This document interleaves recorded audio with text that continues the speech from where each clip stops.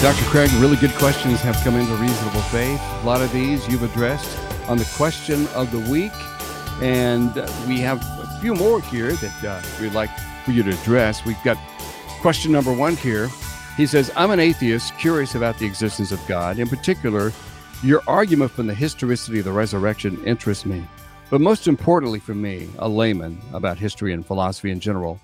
And as you've mentioned it, to be so for yourself would be to receive that self-authenticating inner witness of the Holy Spirit.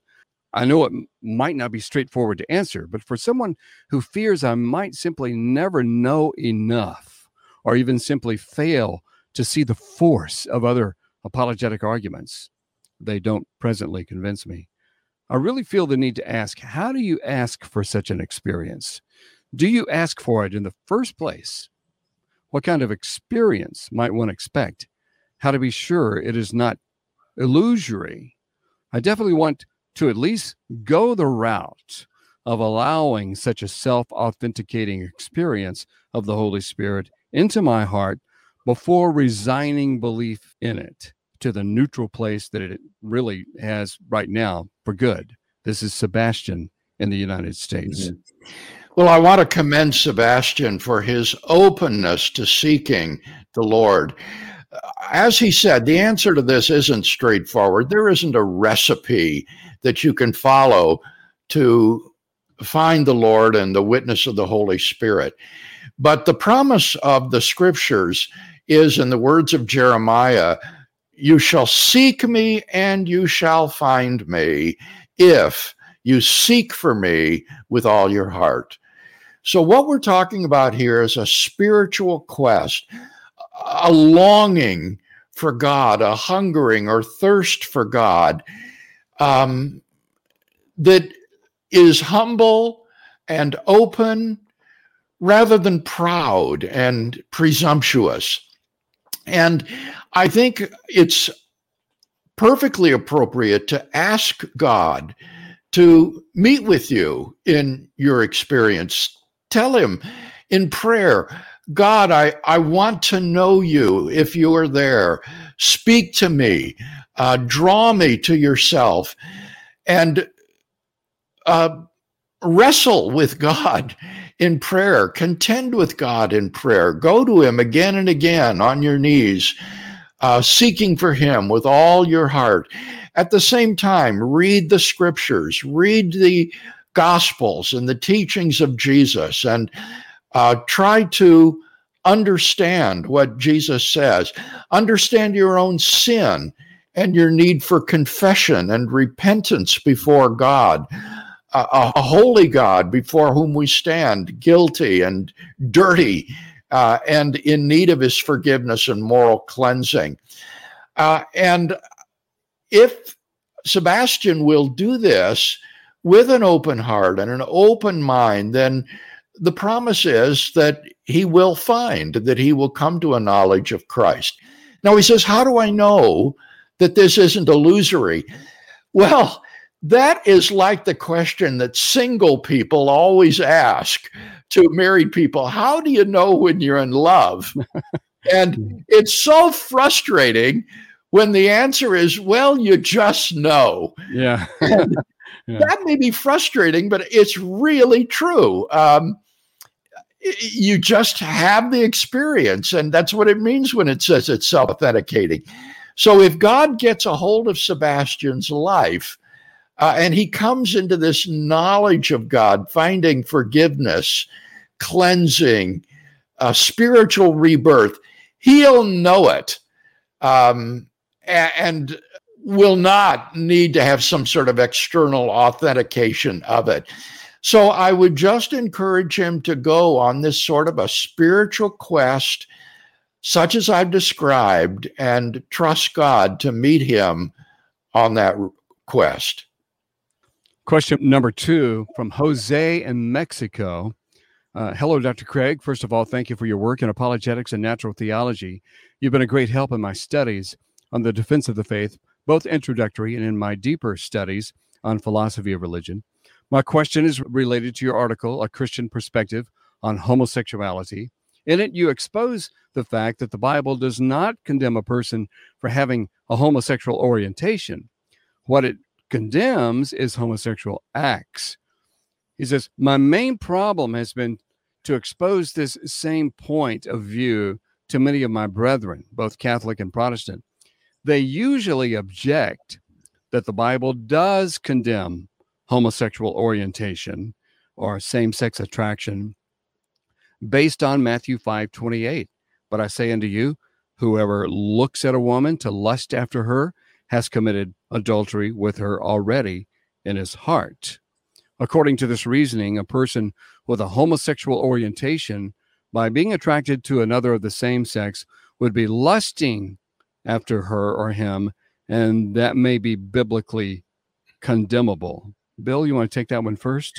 Well, I think this is the most ridiculous use of Matthew 5:28 that I've ever heard. That verse addresses a heterosexual orientation and sexual lust. And if you try to say that it condemns homosexual desires, then you've got to say it also condemns a heterosexual orientation and desire, which is absurd because God has created man and woman and ordained marriage for them. So what it's condemning is an improper use or indulgence of our passions and desires. And it would certainly be true that in the same way that a heterosexual man should try to keep his thought life pure and avoid fantasizing or looking at images that promote these sorts of passions, so a homosexual person ought to do the same thing. He ought to strive to keep his thought life pure, to not fantasize, and to do everything that he can to keep his heart correct. But the verse has nothing to do with a person's sexual orientation. Yeah. Bill, this one really bothers me, because obviously there's a difference between God-given sexual desire and lust, which is the viewing someone as an object. Now, if you have sexual desire, that means your plumbing works, perhaps, but it's what you do with it. It's you're not to look upon another person for your selfish use or view them as an object, and that's the difference between mere sexual desire that's healthy and lust. Am I right about that? I think absolutely. Okay. He said, others have told me that if a person is born with a homosexual orientation, they need to be born again to stop being homosexual. These do not seem like good arguments to me, but I've not found a satisfactory answer, at least for the first one. Well, you just gave it, Bill, but I would like to know if you have an answer for both objections. Thank you for your attention. May God assist you with his grace to continue conquering souls through apologetic preaching. Yes, thank you, Jose. The second argument is no better than the first. The idea that in virtue of being born again, your sexual orientation is going to change is just psychological nonsense. And you can talk to plenty of Christian homosexuals who are trying to live chaste and pure lives of abstinence, and they will tell you these desires are still there. Your psychological orientation doesn't go away just because you become a Christian. So this may be a heavy cross that Christian homosexuals have to bear, but they are called to nothing different than what heterosexuals are called to, namely a life of sexual purity and chastity as single adults. Bill, this next question, she says, I'm a 13-year-old female Christian, but I want to become a male. If I ask God to make me a male or got surgery for it when I get older, would that be a bad thing? Anonymous in the United States. Well, I would urge this young girl not to do this. God cannot make her a male in the sense that surgery would do so. She's using the word male here in both a kind of gender sense and a biological sense. Surgery could alter her physically, but that doesn't alter her psychologically. And God isn't going to alter her in the way that surgery would. And she doesn't need God to alter her psychologically to become a male, because she feels like she already is a male in gender. So the request just doesn't make sense. I would encourage her not to go this radical route of getting surgery.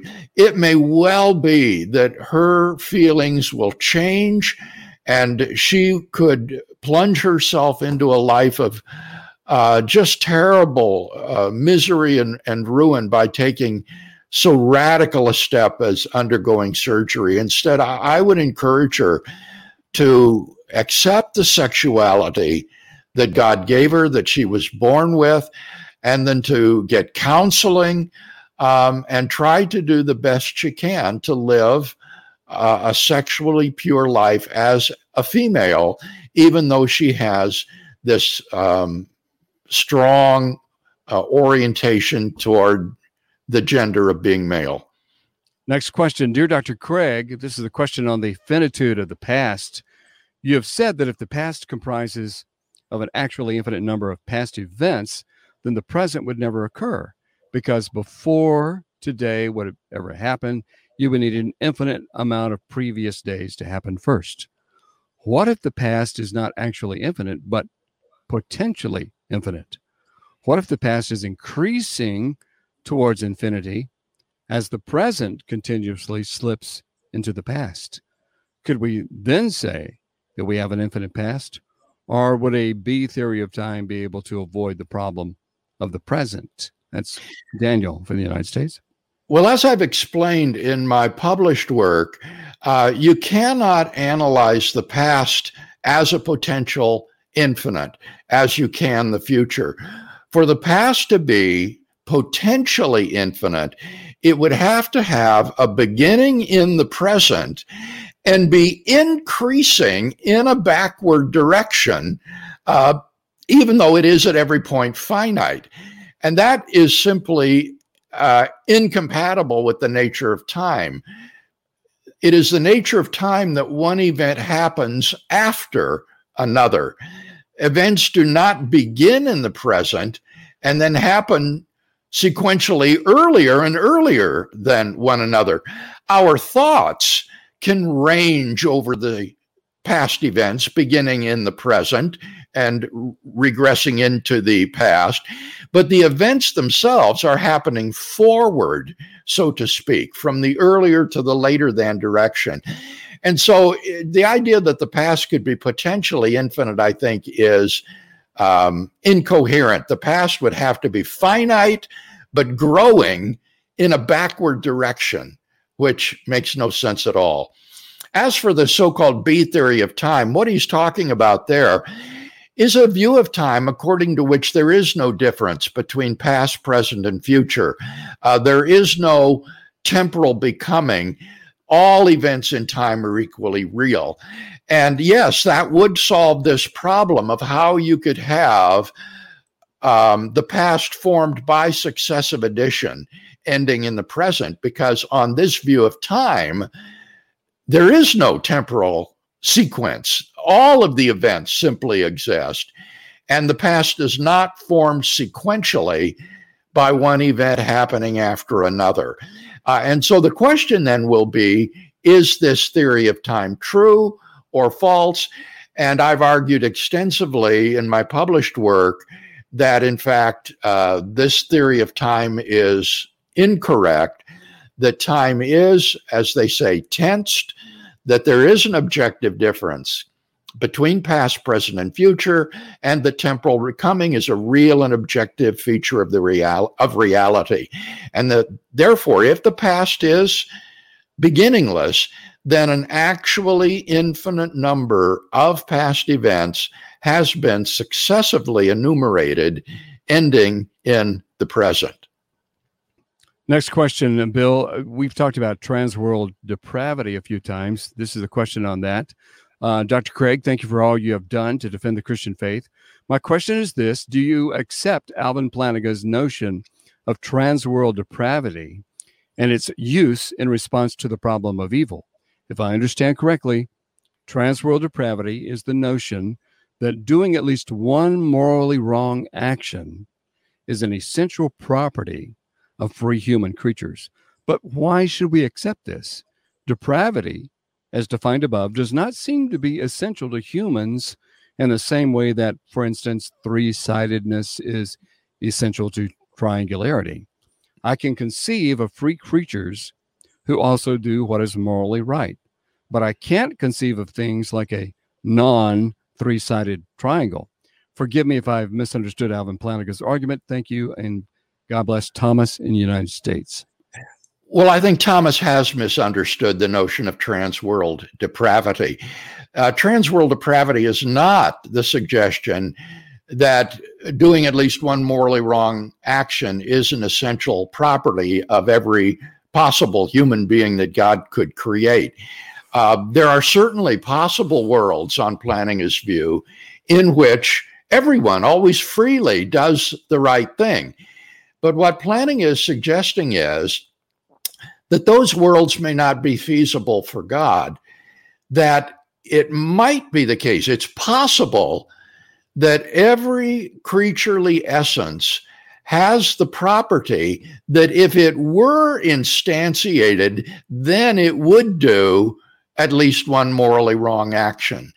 Now, that's not to say that it is essential to this creature that it do morally wrong actions. Not at all. There are plenty of possible worlds where it lives a sinless life. But what he's talking about are these counterfactuals of freedom, that it's possible that for any person that God could create, if he were to create him, then the person would freely sin. And so the Thomas needs to understand the difference here between possible worlds and worlds that are feasible for God. It has to do with these counterfactuals of freedom.